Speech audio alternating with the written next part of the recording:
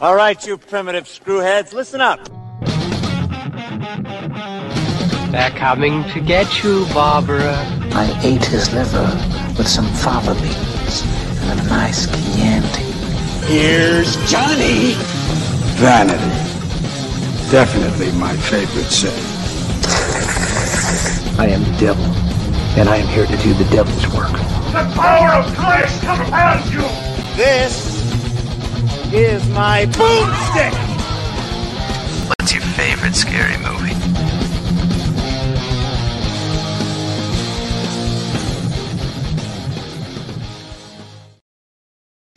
Good evening, and welcome to Shiver, a horror movie podcast. We are your hosts. I'm Daniel DeBona. And I'm David Ulloa, and we are here to continue our sensational summer slasher series, an alliterative term that even Stan Lee, I think, would be jealous of. I think he'd be proud. I think he would, and I want to give you props, because I was just saying summer slasher series, and I thought that was witty. And I was like, ha-ha, and I patted myself on the back. And then you posted something on Instagram, sensational summer slasher series. I'm like, man, I've been out alliterated by the DeBona.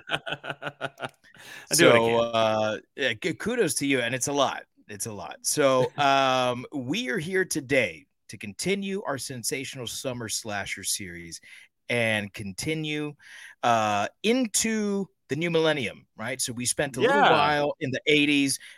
We kind of saw like where the slasher begins, or at least like the proper slasher, right? Because we've talked about giallos and stuff like that. Right. But we're moving into 2009 with what I think is a little known movie called Laid to Rest. Little known is one way to put it. I think it is one way to put it. I got to be honest. I got no idea how this movie came on my radar. Right. I don't remember. I'm interested. I wish you knew.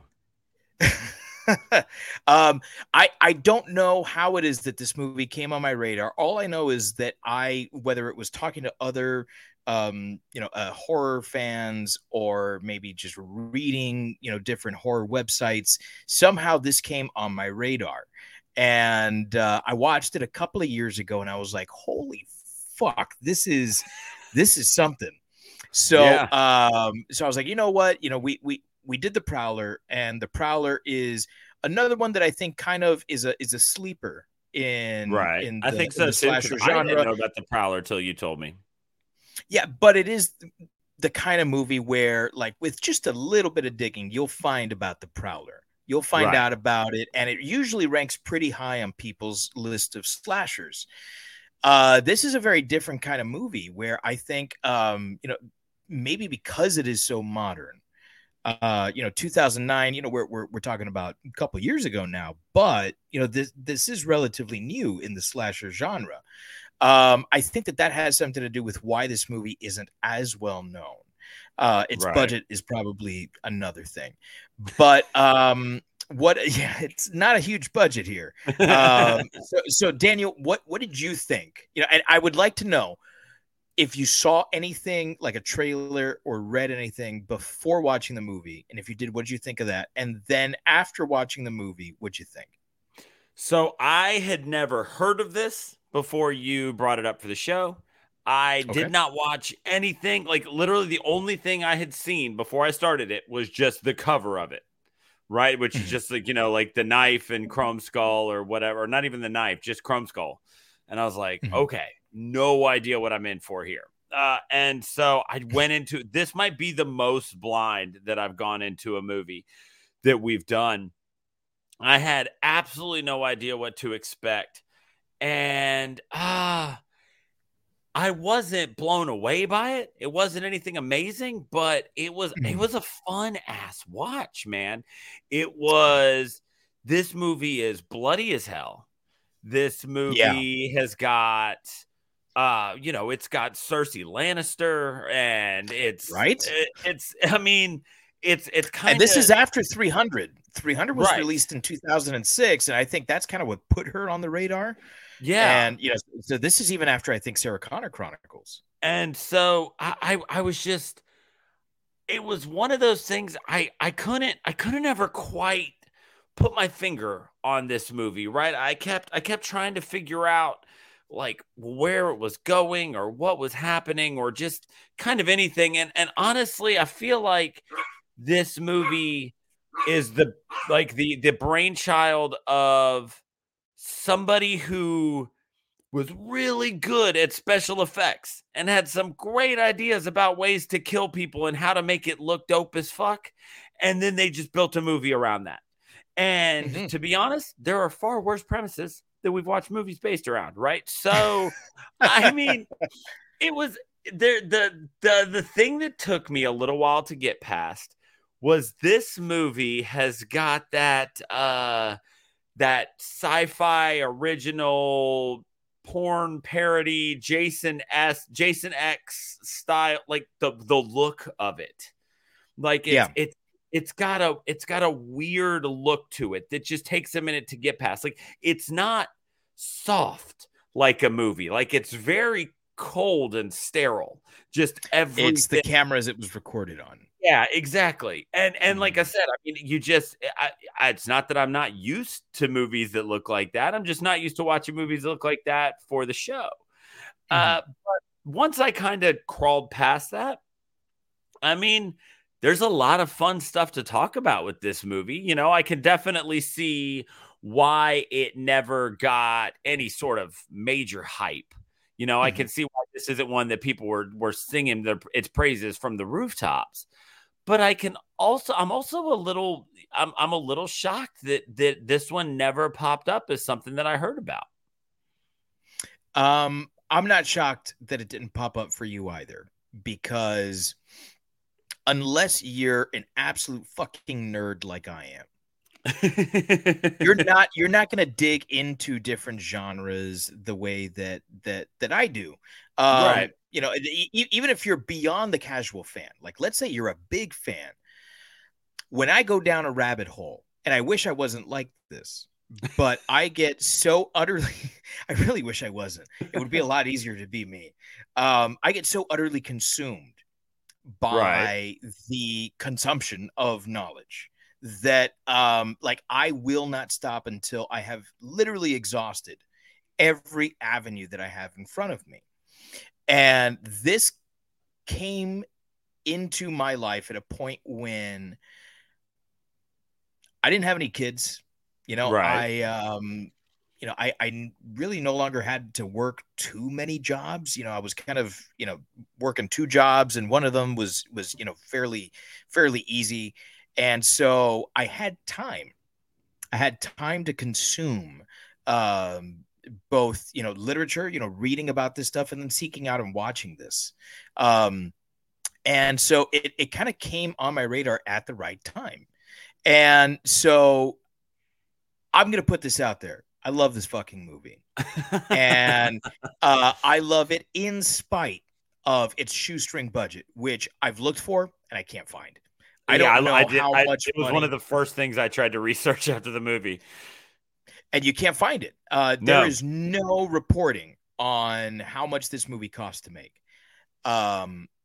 But I can tell you that look that you're talking about, that sci-fi original look, it's because of the cameras. This was recorded on what was a decent digital camera of the time. Right. And that's why you get that cold look. You know, a film camera is going to give you warmth. It's going to give you the film touch. You know, it's the difference between looking at, you know, like some black and white street photography from the 30s or the 40s, you know, when the stuff was like just coming about, and then looking at like black and white street photography today. Right. It's very different. It's very cold. And a lot of times I wonder if it's even taken on black and white film stock, or if it's just taken on like a digital camera and then in Photoshop they turn it into black and white. You know, and that's kind of what digital can do for you. George Lucas paved the way for that with his Star Wars prequel trilogy, and love it, hate it, say whatever you want about it, but it was revolutionary, and it allowed a lot of people to make movies for not an awful lot of money, while he invested, you know, millions and billions of dollars into the tech so that people can do that. Right. And he did the same thing in the 70s with ILM, making special effects something that was viable for people. And that's kind of what this movie is to me. I think you're 100% right that this was a movie where the special effects, the kills, were created first, and then the movie was written afterwards. And I got to be honest, I don't have a fucking problem with that, because there were a lot of movies that this is kind of an homage to, right, that did that. And there's very few slashers where I think the story was thought out first, and then they crafted the kills and the effects afterwards.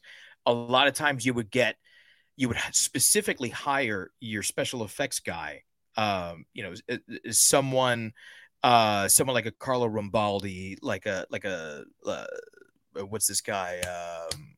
Winston. Is it Winston? No. Who am I thinking of? The Terminator guy. And this is going to drive me nuts. I need to look it up now. Let's see. I mean, this guy's huge. I can't believe I'm having such a brain fart. Special effects by... Now I can't find it, and I'm going to go crazy looking for it. So whatever. But special effects by, some of these people, you would seek them out first and then say, okay, well, what can we do? And then after you find out what you can do, you're like, okay, cool. So now let's write the story where we're going to create this thing.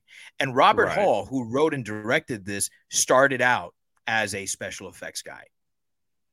And that's where obvious. That's where this comes from. It's him saying, what can I do? How can I push special effects to a place where it hasn't been pushed in a long time?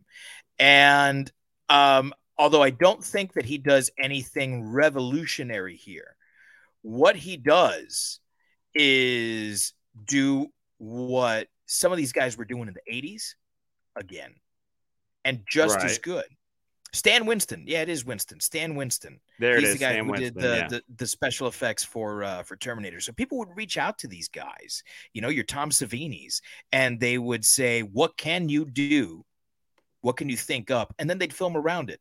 Kind of like Ray Harryhausen in the 50s with his, stop motion animation monsters. Yeah. They'd say, what can you do? And when he'd say, okay, well, I've got this, he would film those scenes, and then they would film a movie around it. And I think that that's okay. When the draw of your film is the kills, when the draw of your film is, the bravado, the gore, I'm okay with that. And you make something where there's enough story to make sense, but you're not here for the story. So you just needed to make enough sense. And I think that that's what we get here. Yeah, I mean, you're definitely not wrong, because, when we get to the kills and stuff, I mean, some of that stuff was just incredible. But you mentioned the idea of the story. So let's get into that, because what we have here is, I don't know, maybe it's a lot to take in, maybe it's not, right? We always talk about with the slasher, do we actually get a narrative? Do we have a beginning, a middle, and an end? Or do we just have a series of circumstances that take us from one kill to the other? So tell us what you think about this one on Laid to Rest. What does the story in this one do for you? I actually like the story in this one. And like I said, I don't think that it's much story, but there is enough explanation for why these characters behave the way they do. And while I don't think that this is some incredible deconstruction of the slasher genre, I'm not going to go that far as to say something bold like that. What I think we do have is a movie that addressed many of the issues that people have with slashers, which is, the things like, why do people behave as stupid as they do? Why does the final girl, why is she so stupid? Why does she, what's the final, what's that famous line from It's Scream? always some dumb blonde running up the stairs, and she should be running out the door. Running out the door. Yeah. And that's exactly what this does. It takes our heroine, our final girl, and it says, well, she's had a massive concussion. Right. She's not thinking straight. So she can't remember the names of things. She's having a hard time. And she does get smarter as the movie goes on, because as she's coming out of the concussion, she's behaving much more rationally. And she's remembering the words for things, the terms for things. And to me, that made sense. It got us to a place where we could have the dumb final girl. Yeah. Without having a dumb final girl.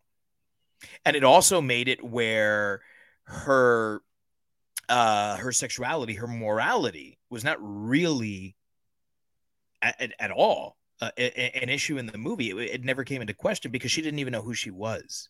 Right. Because of that knock on the head. So when you finally find out that she's a prostitute from Miami, it even doesn't matter anymore. And she doesn't care either. She just wants to survive. And I think that to eliminate all of that from a movie where it's like, no, she can't be stupid because she's concussed. She can't be amoral because she has no personality. Her reality is what she sees in front of her. That is, I think, I'm not going to call it brilliant, but I think it's a great answer to the trope, where it allows you to play with the trope. It allows you to have the trope, but at the same time, address the common issues that people have with the trope, where it makes it real world now. It makes it logical, the reason why that stuff happens.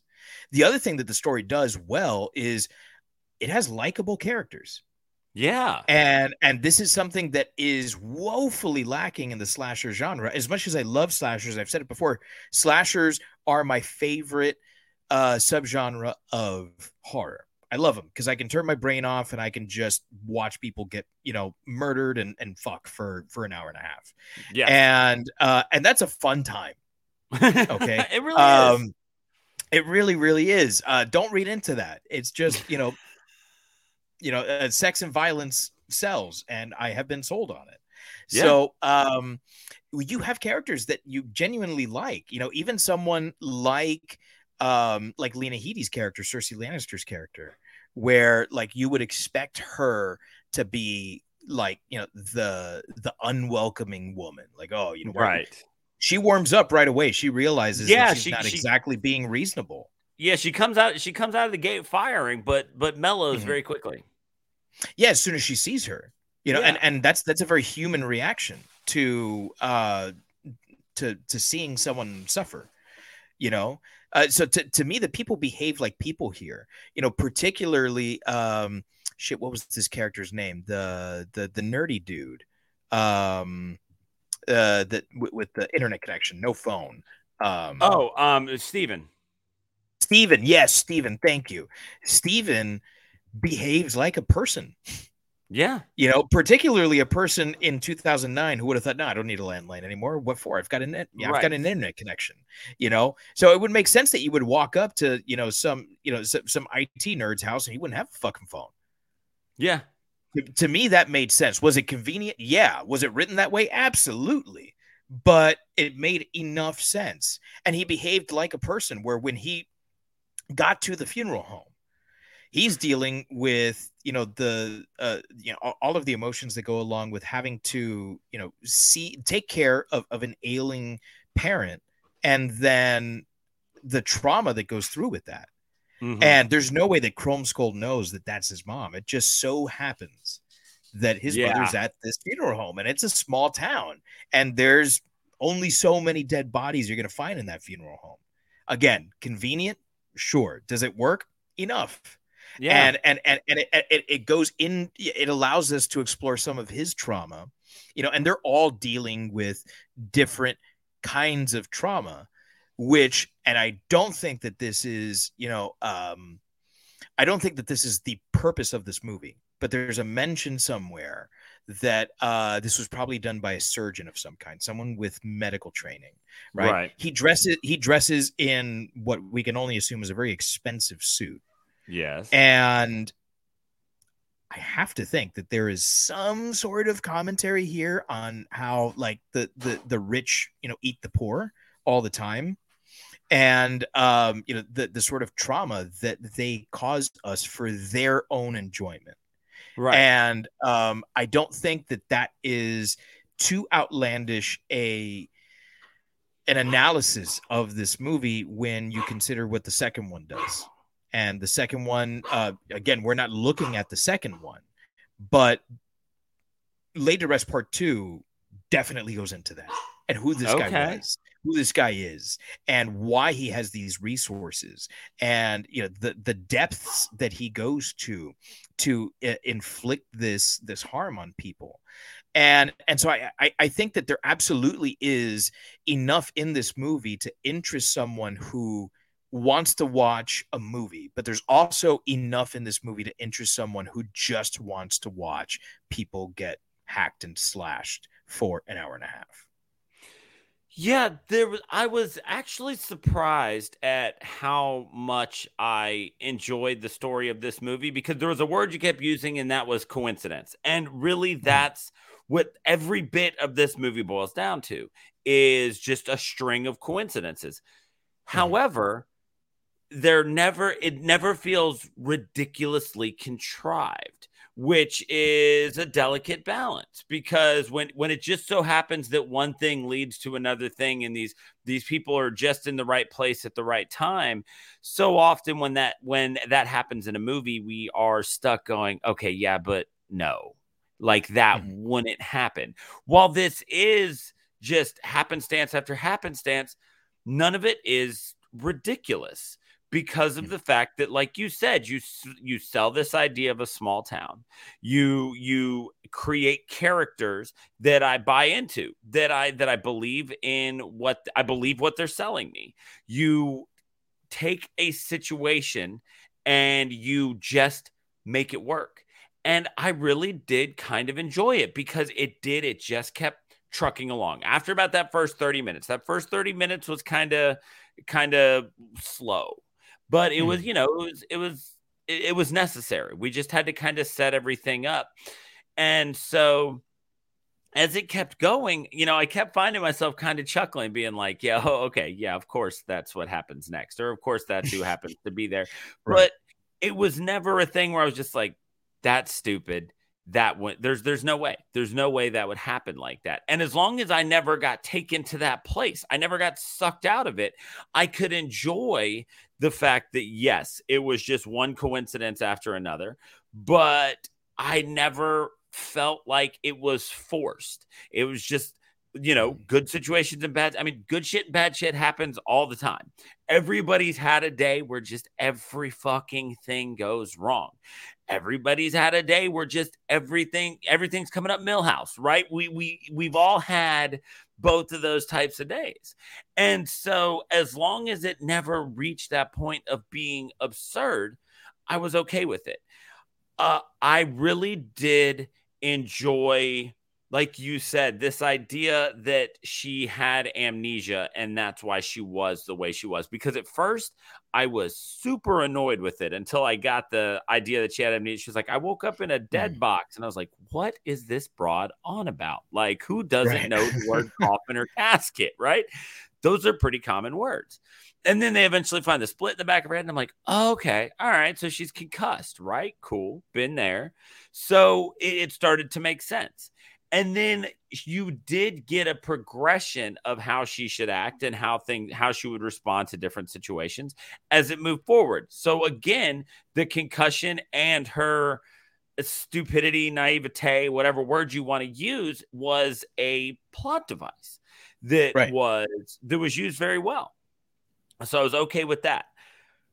I was very good with the way that all of these people were presented. They all seemed like they made sense, except for ChromeSkull. But then he was presented in a way where it was like, well, this dude's not supposed to make sense. Look at him. He's obviously not from here. He's got a car that you can just like take control of from the onboard computer, like he's obviously, this guy's not from a town where the closest police station is what he said, like 2 hours away or something like that at one point. I mean, no one's driving around in a Chrysler 300 exactly. in the middle of the boonies, which by the way, I think they're in Alabama. I see. She said Asheville at one point, so I was thinking it was a Carolina. There's but that's just because I know there's an Asheville, like North Carolina. What? That's a small town. I know that I did find out they were talking about making a third one that was going to be filmed in Alabama. But it never happened. But I'm not sure if they were supposed to be in Alabama or not. I mean, she's clearly taken from Miami, right? But where she ends up, it's never really. And I think it's a good idea not to say exactly where they are, right? But I don't know why something this last watch through gave me the indication that they were in Alabama. Okay. I mean, it absolutely could have been. Like I said, they did say Asheville, which there could be in Asheville, Alabama. Yeah. I don't know where in the state. So just as the movie progressed, look, I'm not going to lie. When this thing started, when I was like 10, 15 minutes into it, I was like, why does Dave like this so much? Because like, as I was firing it up, I was sitting there and I was like, never seen this, never heard of it, but Dave likes it. I mean, so there's got to be something to it. And so I was like about 15 minutes into it, I was like, I don't know. I don't know where this is going to go or why Dave would like this movie so much. But as the little bit of story that we got progressed, as the characters evolved, just as everything kept going, I found myself rooting for characters. I found myself, I did get sucked in. So it created with as small as the story was, there was enough of it there for me to be like, okay, like I'm in, let's go. Like now I want to see what happens next. And you know, that's what it takes to have a good story, right? People want to know where it's going to go. I wasn't just wondering who was going to get killed next. I was genuinely worried that Princess or that Steven weren't going to make it. And I wanted to know more about ChromeSkull. Like all of these things were happening. So I can't knock the story too much because it definitely did suck me in. And I think a lot of that has to do with the characters, which is the next thing I want to move into.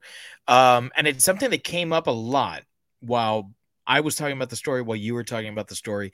The characters are central to this movie, which if you're rooting for them, then they're not just cannon fodder. They're not just cattle to be slaughtered by a killer. So are there any characters that stand out for you as like the stars here, good or bad? Because you know, this is a low budget movie. Acting is never going to be, you know, the highlight here. All right. Well, since I get to go first on this one, I'm just going to go ahead and grab that brass ring, man. Tucker. Yeah. Tucker was so fucking good. Tucker was an unbelievable character. He was so great. He was super believable as this small town guy who just wanted to do right by somebody that he saw on the street. You know, he gets this great introduction where you're not sure if he's the killer or if he's just some creepy guy in his truck. And then you immediately kind of find out that it's just a good guy. It's just a dude. Mm-hmm. He's got his wife. You know, he's got a cane. He's obviously lived a life, right? This guy has a past to him. But it's never explored because we don't need to know. We're okay with just understanding that Tucker now leads a life where he just wants to do right by people, the people in his town, his wife, whoever it may be. He just wants to help. And he was so great as this compassionate paternal figure to Princess, while also being great as this loving husband in the scenes that we got with him and his wife early on. Mm-hmm. He's got a little badass in him towards the end there when he's distracting ChromeSkull. I mean, the guy just went out there and did it. Like he had a couple freakouts that were just some of the best acting in the movie. Not so they were the best acting in the movie, Yeah. when he just kind of completely flips, and he eventually and he's just lost it, and they're stuck like in this convenience store or whatever, or the funeral home, or it was the funeral home, and they're just stuck, and they don't know what they're gonna do. He's just lost his wife. All of this because he was just trying to be nice and help out this girl that he found on the street. And yeah, he absolutely could have said, you know what? Fuck this. Like, I've already lost my wife. I'm going to go. The dude's not going to be at my house if you're not there. So I'm just going to go there and lock the doors. But that wasn't Tucker. Tucker was the guy who was going to help to his own detriment. I mean, just for everything that went wrong for them, he hung in there. And then he just kept scooping up more people, because then they get to Steven's house, and he's just making fun of him for being a computer nerd and stuff like that. Send one of those mail things, and just ragging on him. But then when they all moved on, like, he was the one telling Steven to get his shit together, that they had something they needed to do. And he just so naturally took on that role for both of them that it was great. The dude just, he was Kevin Gage is the actor's name. I mean, he was just awesome. I loved seeing him and everything he did. I was blown away by Tucker. There were a couple others, but he was the standout, man. He stole the show. I have to agree. For me, it is it's him. I think that everyone treated their roles with the same sort of respect that they would have treated some sort of big studio drama, some Oscar bait.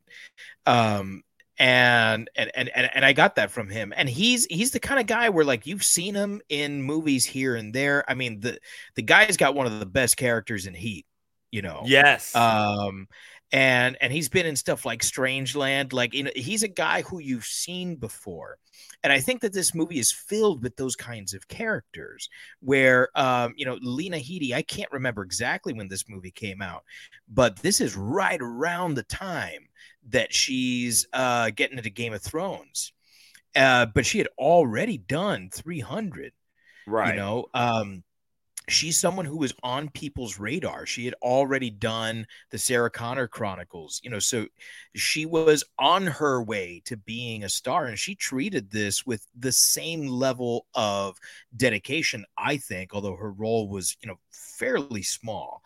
She treated with the same level of dedication and respect that she did Queen Gorgo in 300, and that's a real movie that, people genuinely love and quote often, so there's a lot of, I think, good actors here, although the acting isn't always great. Someone I do want to mention is Sean Whalen as Steven. Yes. There's I think I have a very realistic view of myself. I think that I have the ability to pick out characters in movies and TV shows and say, that's me. In this world, that's who I am. And in the world of Laid to Rest, I am Steven. Okay. And I think that he played that role so well. There's a veritas to it. There's a truth to it that that you don't often see in that sort of like nerdy programmer kind of role, where oftentimes like this person is so distant and so like not human. They're almost like robots. And he is one of the most human characters in this movie. Oh, where you feel for him. You really do feel for him. And so when he's talking about how he had to take care of his mother, it's like, fuck, man, that's a real person. And he's talking about, when he sees the ghost of his mom, he's like, you're not there, like he's actually going through something in that moment. I think that there's there is some good acting in this movie, and it's not what you come here for. You definitely come for the deaths, but Right. but his is one, like, and I think all the deaths are, but they're all deaths that matter. They're deaths where it's not just that, like, you're wincing because it hurts, but you're wincing because you feel it also. And and I think that his role as Steven is he touched me in some way.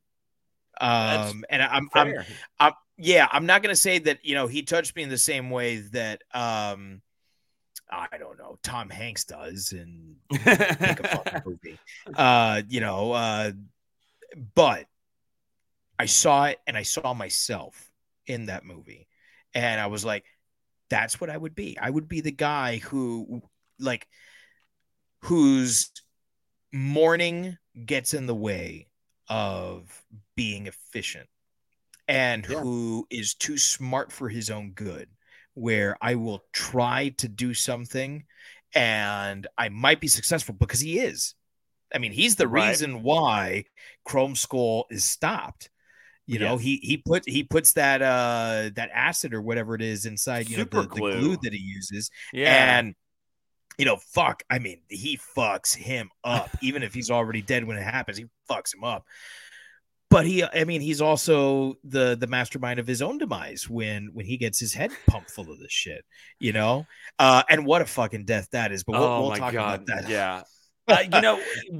One thing that was really interesting about the characters in this movie is, so going back and watching this in 2023, Game of Thrones started in 2010, right? So this definitely, predates her, Cersei Lannister, but it was funny because that's my, that's exactly what I'm thinking. I'm like, oh, okay, yeah, look, there's Cersei. Yeah, she's got brown hair. Cool.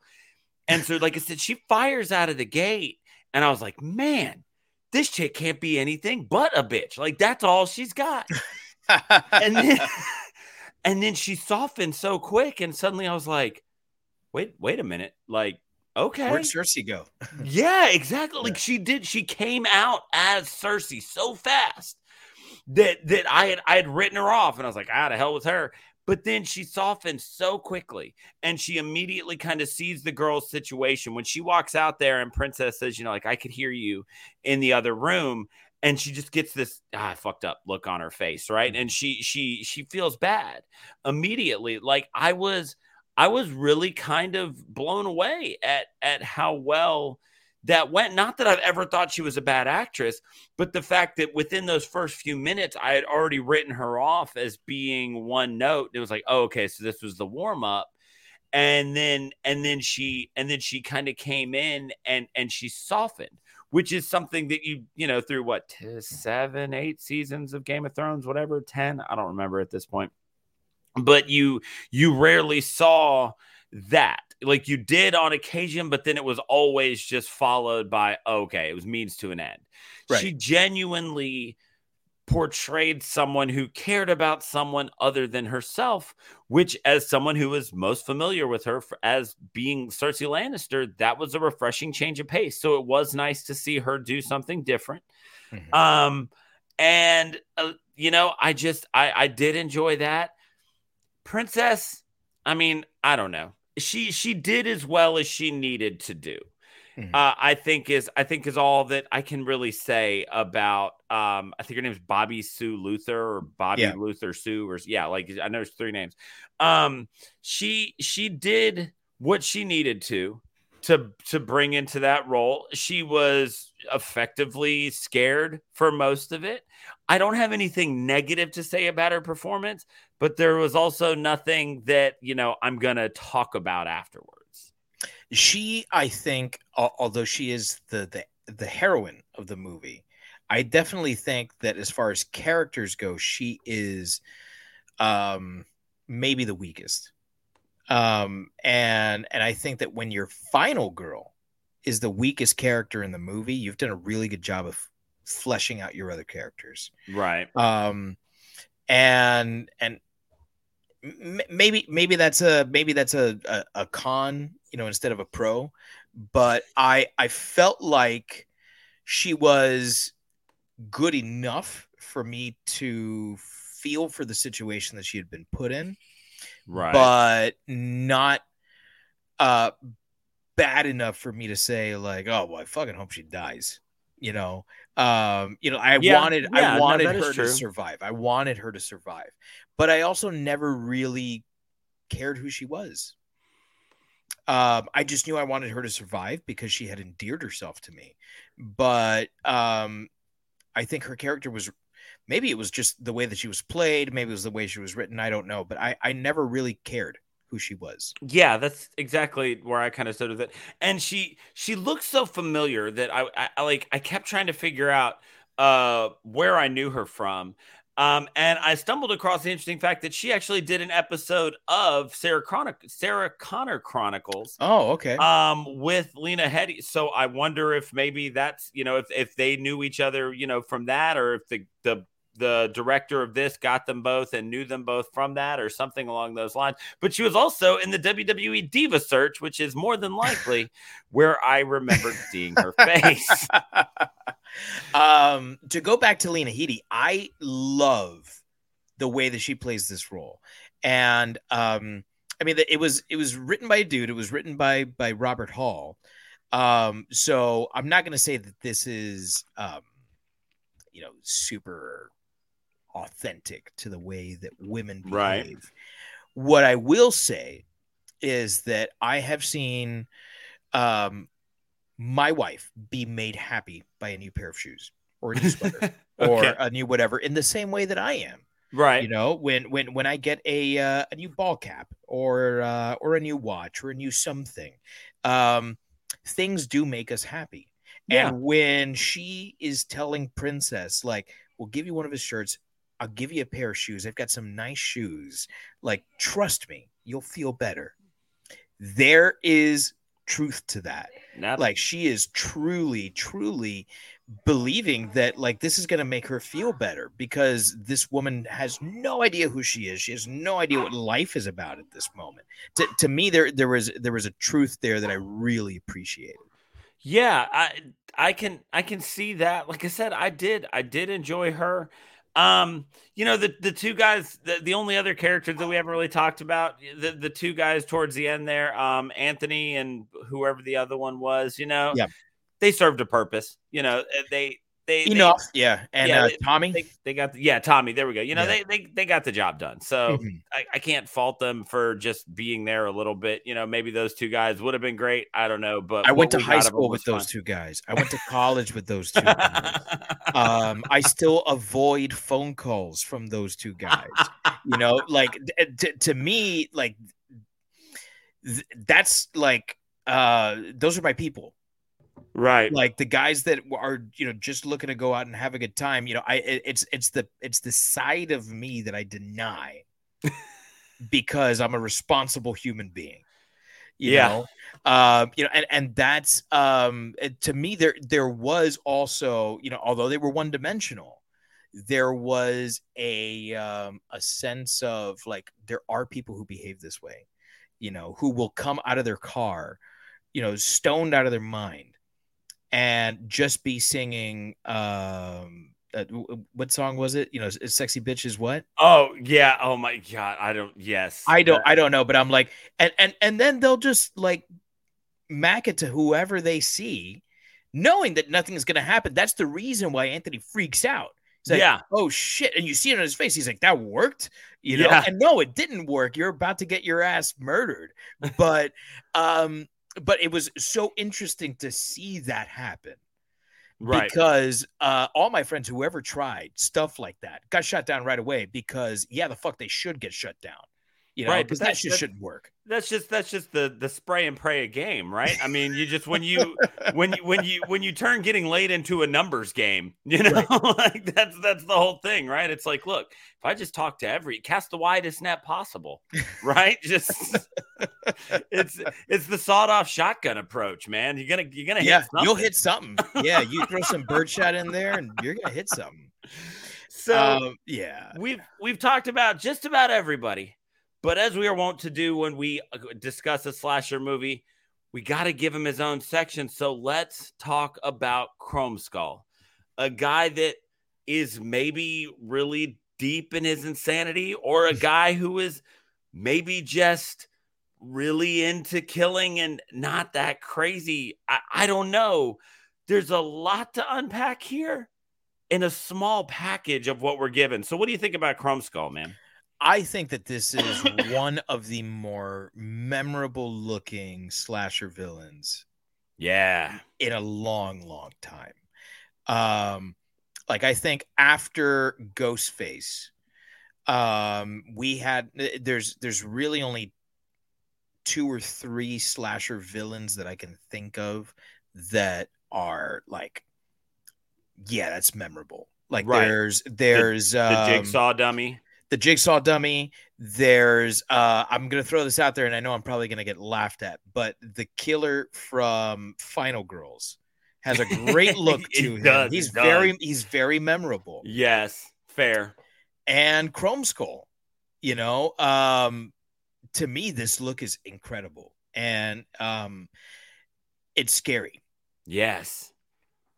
And the fact that he actually slashes people, which is something that I think a lot of like slashers forget that sometimes. Yes. Where it's like, no. You have to slash them to death or stab them to death or something. But it's about being up close and personal. Right. You know, the traps and the pitfalls. Yeah, all that stuff is cool. But have you stabbed anyone lately?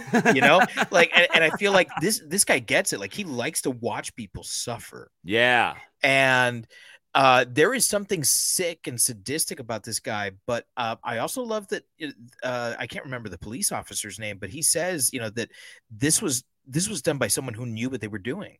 Yeah. This is done by someone who is more than likely a surgeon. And that one line gives so much possible depth to this character, right? Like, who is he outside of this? Right. What's the life that he lives outside of, and we get a name from the glove box of his car, but it's like, you know, he's got this fancy schmancy phone that like is super high tech for the time. Mm-hmm. He's got a car with a GPS system, which back in those days was super expensive to have in your cars. Correct. So like it's I think difficult for young people when they watch this movie, if they watch this movie, to kind of grasp that the technology that they know today is there, but it's primitive compared to what we have today. I mean, we're talking about 14 years, right? You know, that's a long time. And technology has come a long way. I mean, this guy still has to hit, you know, number buttons multiple times to get to different letters. You know, and if you've never had to do that, you know, you're not going to get it. But there's something here. This guy is someone who, like, this is a part of his personality. This is a part of who he is, and maybe it is the most important part that allows him to go on and continue being that person, that surgeon who maybe has a wife and kids, maybe has all this stuff. And some of that is addressed in the second movie. But I love the fact that this is a guy who knows what he's doing. He's like an artist with his blades. Yes. And he's so imposing. And I think he has a little bit of a sense of humor too. And he never speaks, you know, he does the Michael and the Jason thing really well. And for me, this is the kind of guy where if I actually saw someone like this in real life, I would immediately run in fear. Yes. You know, if I saw someone that looked like Michael Myers, my initial reaction is probably going to be to laugh. Right. As scary as Michael Myers is, and we're afraid of him now because we've had, you know, how many movies where we see this psycho going on killing sprees. If I saw someone that looked like Jason, I'd probably laugh. What the fuck is this guy doing in a hockey mask? Right. You know, and unless you've seen Friday the 13th Part 3, you don't understand where he gets the hockey mask from. And it's just like, okay, well, that's Jason, I guess. Like, no, it was part of, you know, the story. It made sense. But like this guy, it's like, the fuck is wrong with this guy? You know, the chrome plated skull. It's not, I mean, it's a mask, but it's glued to his face, Right. using some sort of like adhesive that is supposed to bond to your skin. Like, this is a guy who is like, he goes out of his way to terrify you. And then the fact that he wants to record these things and watch them back later, and that Princess is not the first person he does this to, that there's like how many people he's done this to, we have no idea. But it's, you know, dozens of people, we come to find out as the movie goes on, and even more as you watch the second movie, Right. that it's like, this guy is like just fucking wacko. I personally really like this slasher. ChromeSkull, I'm not gonna, I wouldn't put him on the same level as the Prowler, but I would probably put him on the same level as the Driller Killer from Okay. the Slumber Party Massacre. He's someone who, when I start thinking of slashers, he's never going to be the first one I think of, but he's a mid-tier slasher for me. Yeah. Which, as a new guy, I think is saying something. Yeah. I mean, this guy, I mean, he's the selling point of the movie, right? There's a reason that the second one is called ChromeSkull, laid to rest too. Right. There's a reason that the image on the front is that mask. That is a horrifying visage to be confronted. We don't have to get fancy, just fist. I mean, so like, but, and not just horrifying in the fact that it is this metal skull, just the entire package is scary, but it's also fucking cool, man. He's like this, like it's the mask, it's the bald head, it's the black on black suit that looks like a very nice tailored suit. It's the big, huge knives that, I mean, if you were watching us live, you can kind of catch them underneath here. I mean, just these massive hunting knives with the built-in brass knuckles. Just every part of them looks painful and awful. It's the personalized license plate with his name on it, right? First personalized plate we've had since Jeepers Creepers.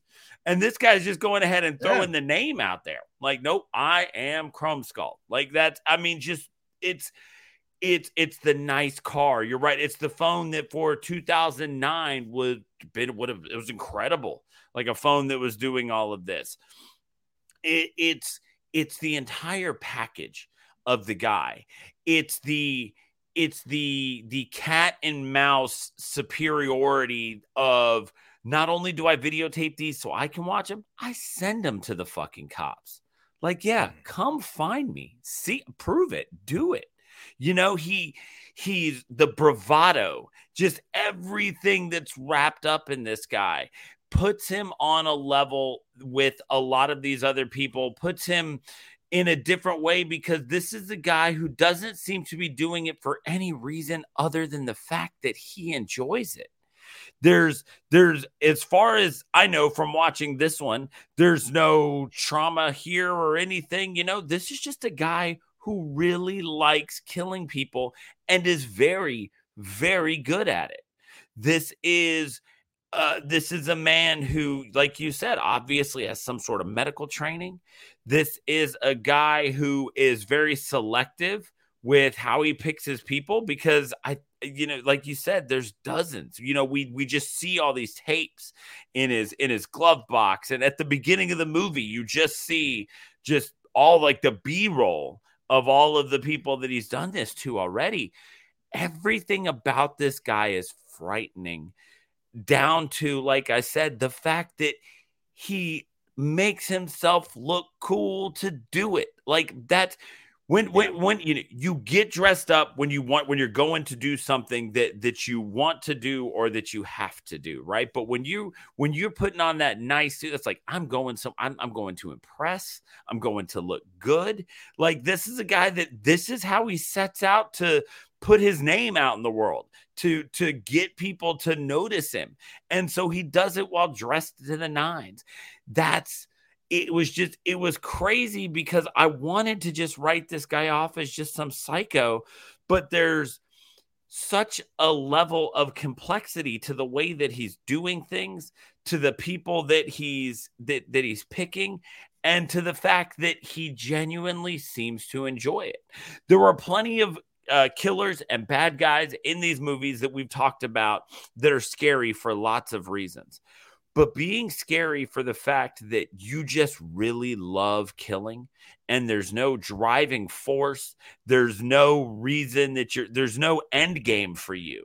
I mean, even when you look at a Chucky just loves killing people, but there's always a reason. They're just getting in his way of his ultimate goal of getting his body back or getting his girl back or getting his transgendered child back, right? Like it's just all of these things.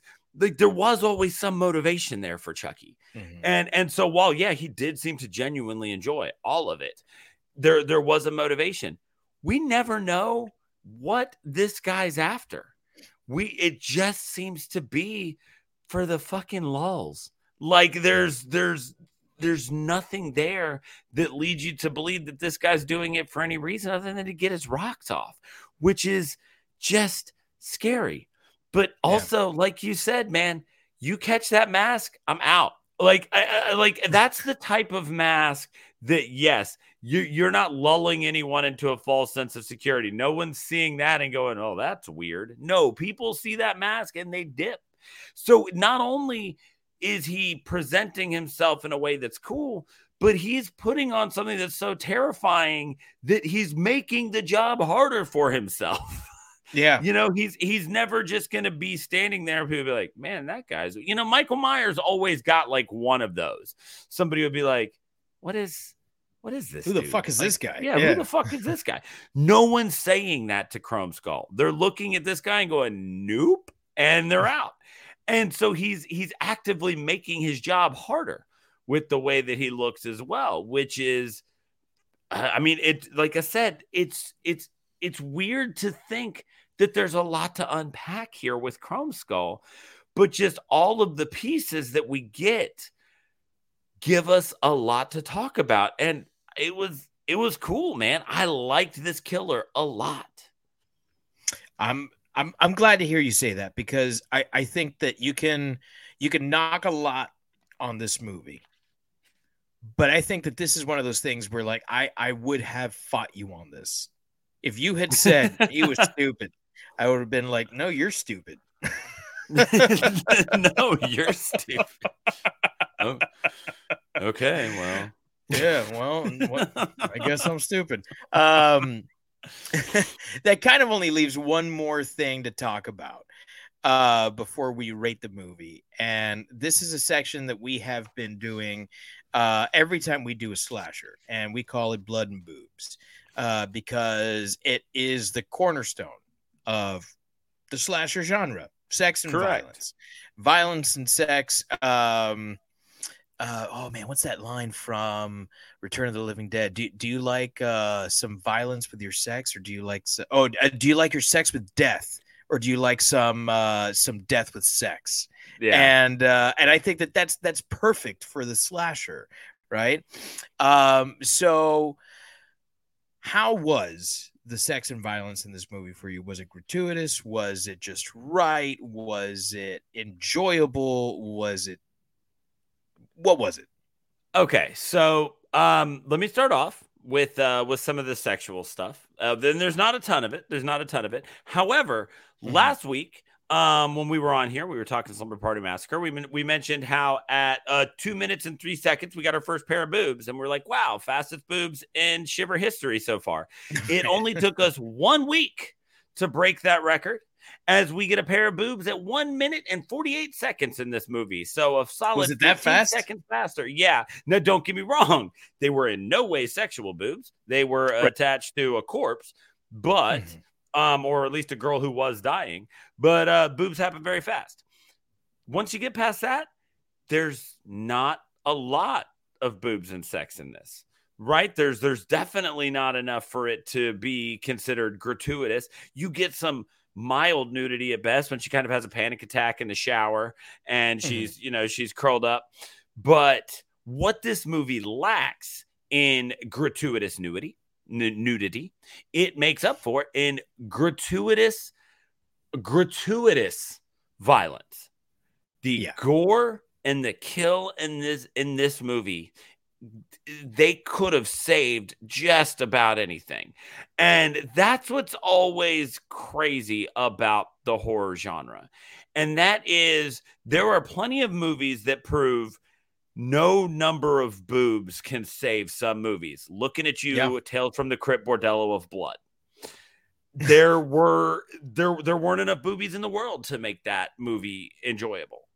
But there can be enough violence to make just about any horror, when used well, to make just about any horror movie enjoyable.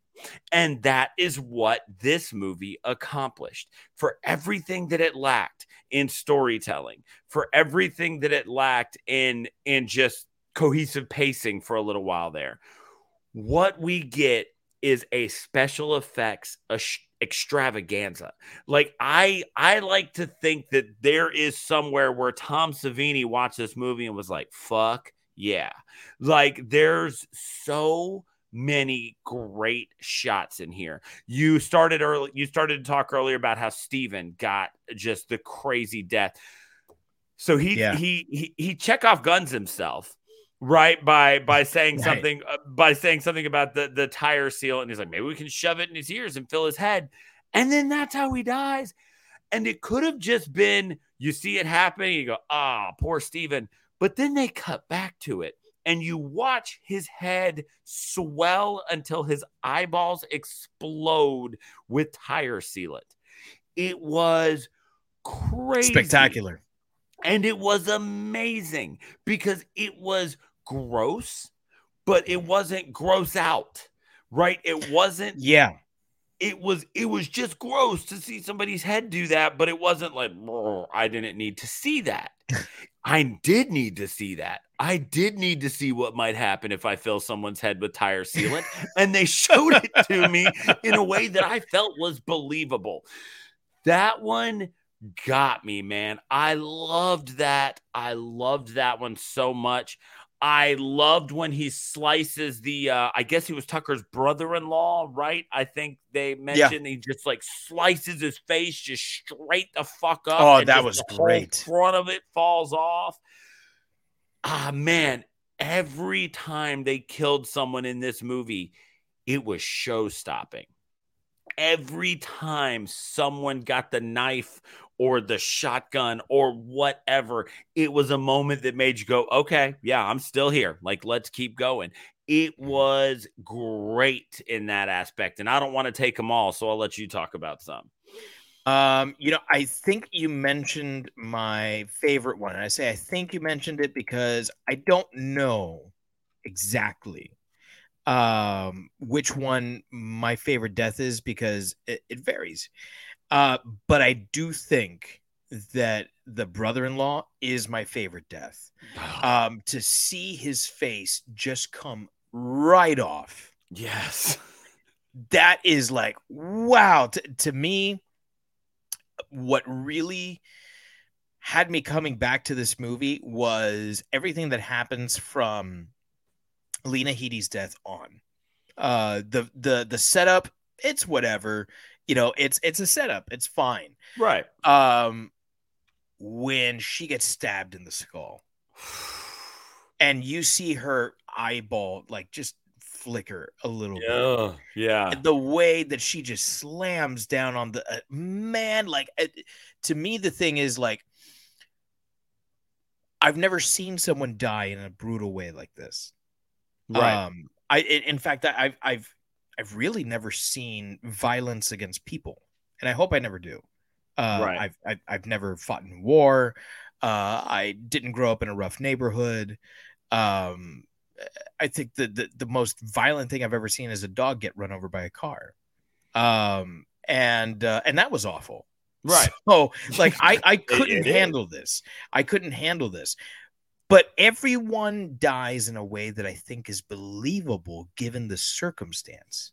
Right. Like our the bodies are anatomically behaving in ways that make sense to me as someone who just has a very simple understanding of biology. Right.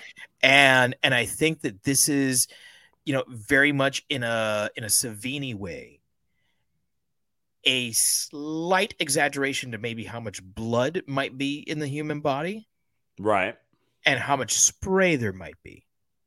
But we're not talking about like a Kurosawa amount of spray. We're not talking about a Tarantino amount of spray. Right. Thinking Kill Bill. This is slightly above appropriate when it comes to the gore.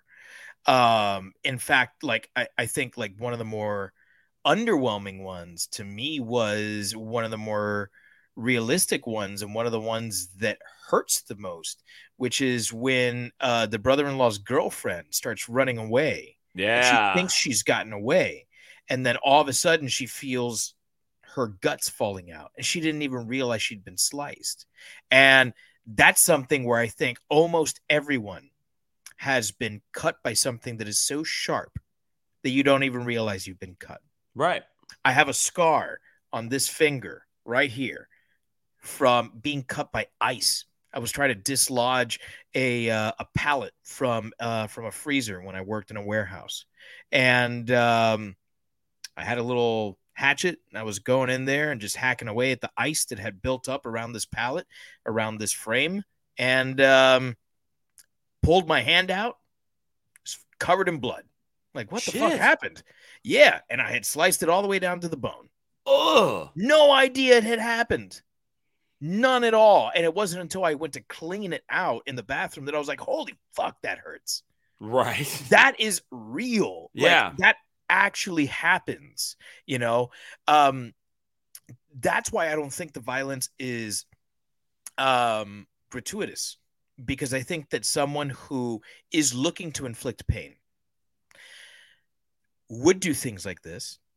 And I think that our bodies would behave in ways that are maybe slightly exaggerated.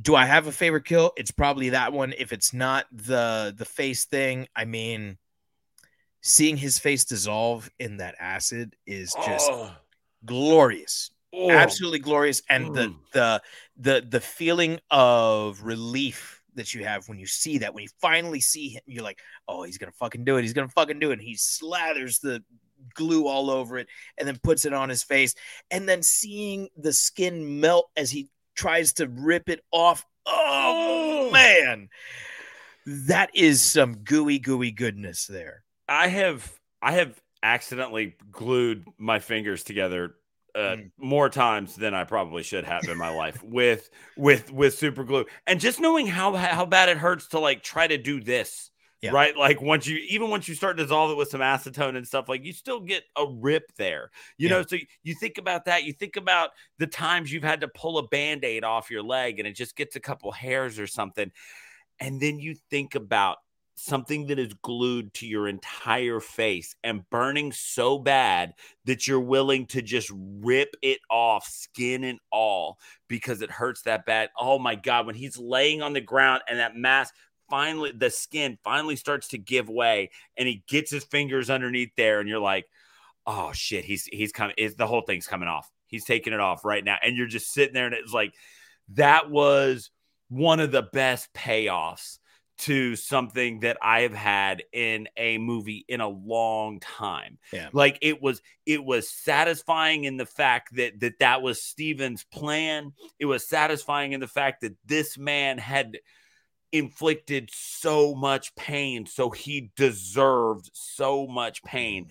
There was such an incredible catharsis reached in that moment of watching him rip off that mask and take all of the skin on his face with it. That was wild. Loved that so much. Yeah. I'm glad that you felt the payoff was equal to what I thought. Because that to me, that the way you kill your slasher in a slasher movie is just as important as the way your slasher kills his victims. Right. And I feel like so often that payoff is not there, where your slasher doesn't really die in a great way. I think that for their faults, and I don't think there are any in The Prowler, the last two movies that we've done, The Prowler and in Slumber Party Massacre, we've gotten great killer deaths. Right. Where they're satisfying. They leave you rooting for the survivors and also rooting for the death. It's great. I think it's a great way to end this movie. Yeah. I mean, so it was, like I said, for everything that this movie, that you may knock this movie for, this is the area where it is absolutely not going to get anything taken off, because, you know, we talked last week about Slumber Party Massacre. We're like, we want to see the drill get in there. We want to see the guts one time. Like, yeah, we got the guts, right? We got the exploding head. We got just the decapitated head sitting there. There's just so many different things that this is the area where they seem to genuinely just be having fun when they were making this movie. This is the spot where you go, okay, the people who made this have a genuine love for what they are doing, because every one of those kills was an absolute labor of love, which is all you can ask for when it comes to good special effects. I want to feel that you enjoyed doing it. I don't want to I don't want to think that you were just cashing a paycheck because you were brought into this film. I want to see that you loved what you were doing. Yeah. And for those who are interested, there are 12 deaths that we see in this movie, because there's like an insane amount more that we see, like bodies, right? We don't actually see the deaths. That is a high number. Yep. For a slasher. Going back and checking, that beat Slumber Party Massacre last week by 1. And Slumber Party Massacre has a really high body count. Yep. The Prowler doesn't have half. No. I think, what was it, 5? I think so, yeah. I mean, the deaths were spectacular. They were great, but so is every single death in this movie. Yeah. So, and that's something where I think if you want to talk slashers, that's why people who do talk about this movie, because this is in the vein of the old slashers. These are all practical effects. There's a little bit of CG that's thrown on there to like sell the blood, but these are all done with practical special effects, all in front of the camera. You don't see movies like this made very often anymore.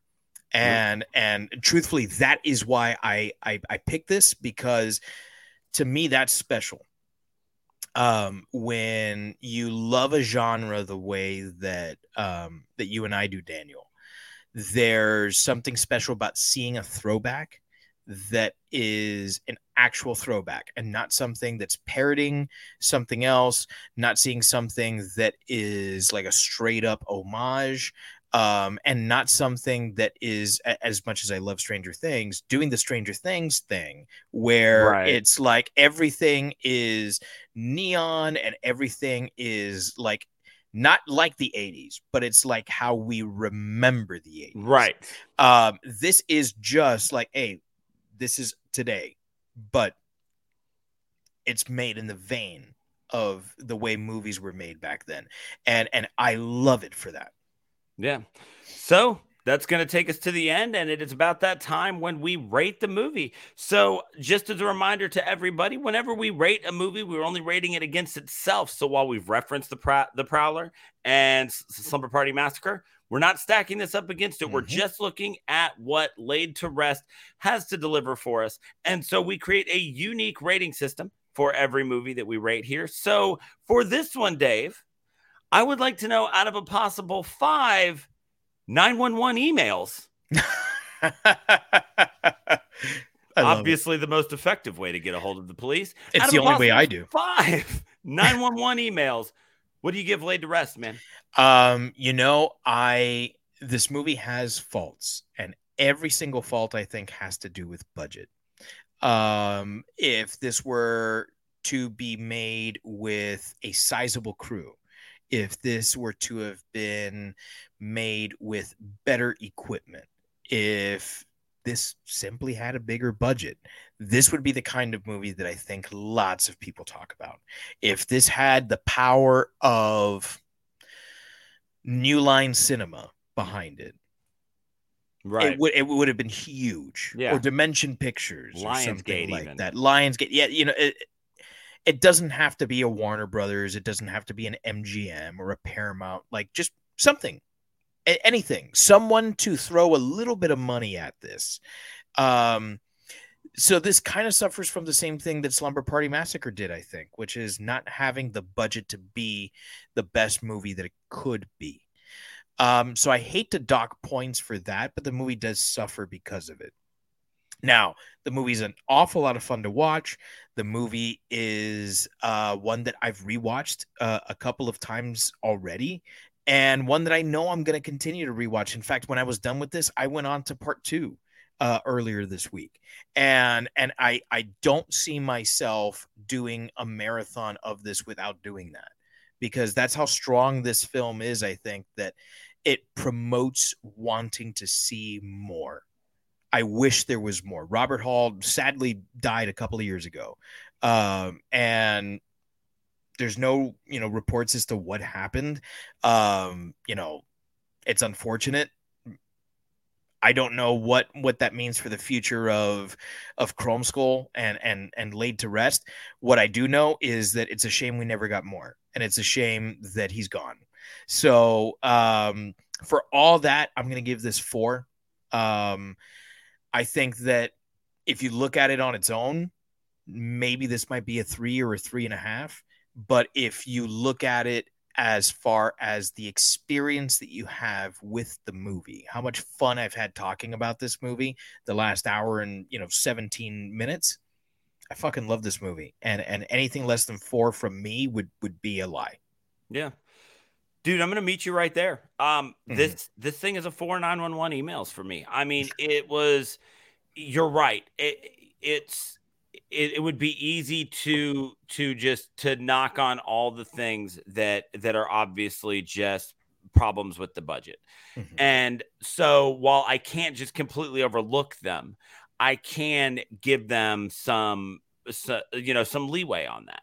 I think that we've got some great performances out of the actors. I think that we've got something that with a slightly larger release could have created a very iconic killer. Yeah. It could have created something that people would talk about ChromeSkull because he is scary. I think that this movie had spectacular kills. I think it had just enough story that never felt like it tripped over itself.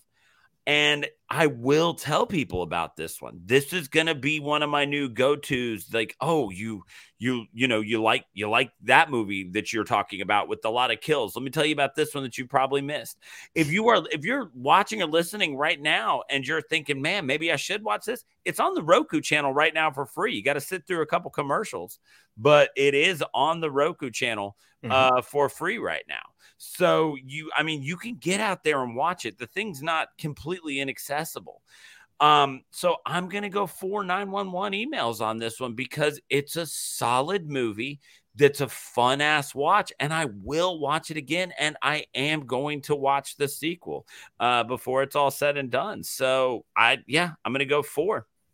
So there it is. 4 911 emails, which is about 4 911 emails too many. Help send many cops. Send many cops. I love that.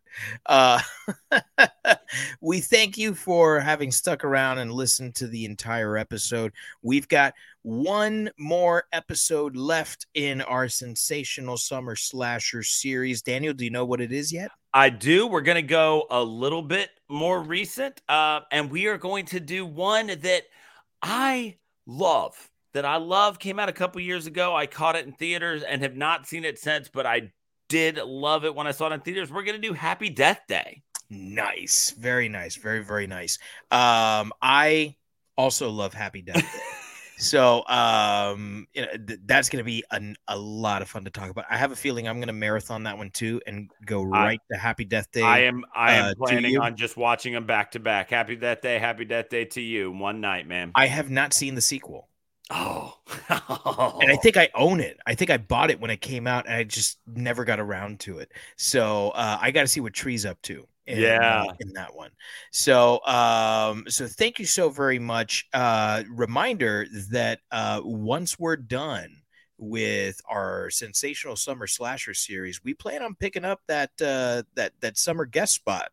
And if you want to talk about something with us, there's some movie you want to talk about, one that was integral to your horror fan makeup, or just one that you hate and you know that we've mentioned and we love it, come on here and talk with us. I'd love to tell you why you're wrong.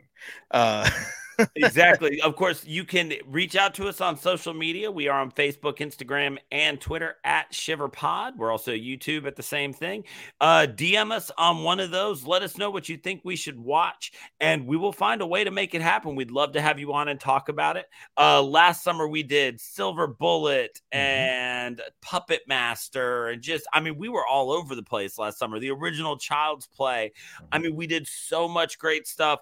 We want to hear from you. We want to know what you want to do, and we want to have you on to talk about it. So reach out to us on one of those forms. You can, if you want to just write us a story about it, you need more than a DM, you can email us at shiverpod@gmail.com. So reach out to us. Let us know what you want to watch, when you can come on and do it. We'd love to have you. Absolutely. So on behalf of all of us here at Shiver, fright you very much. All right.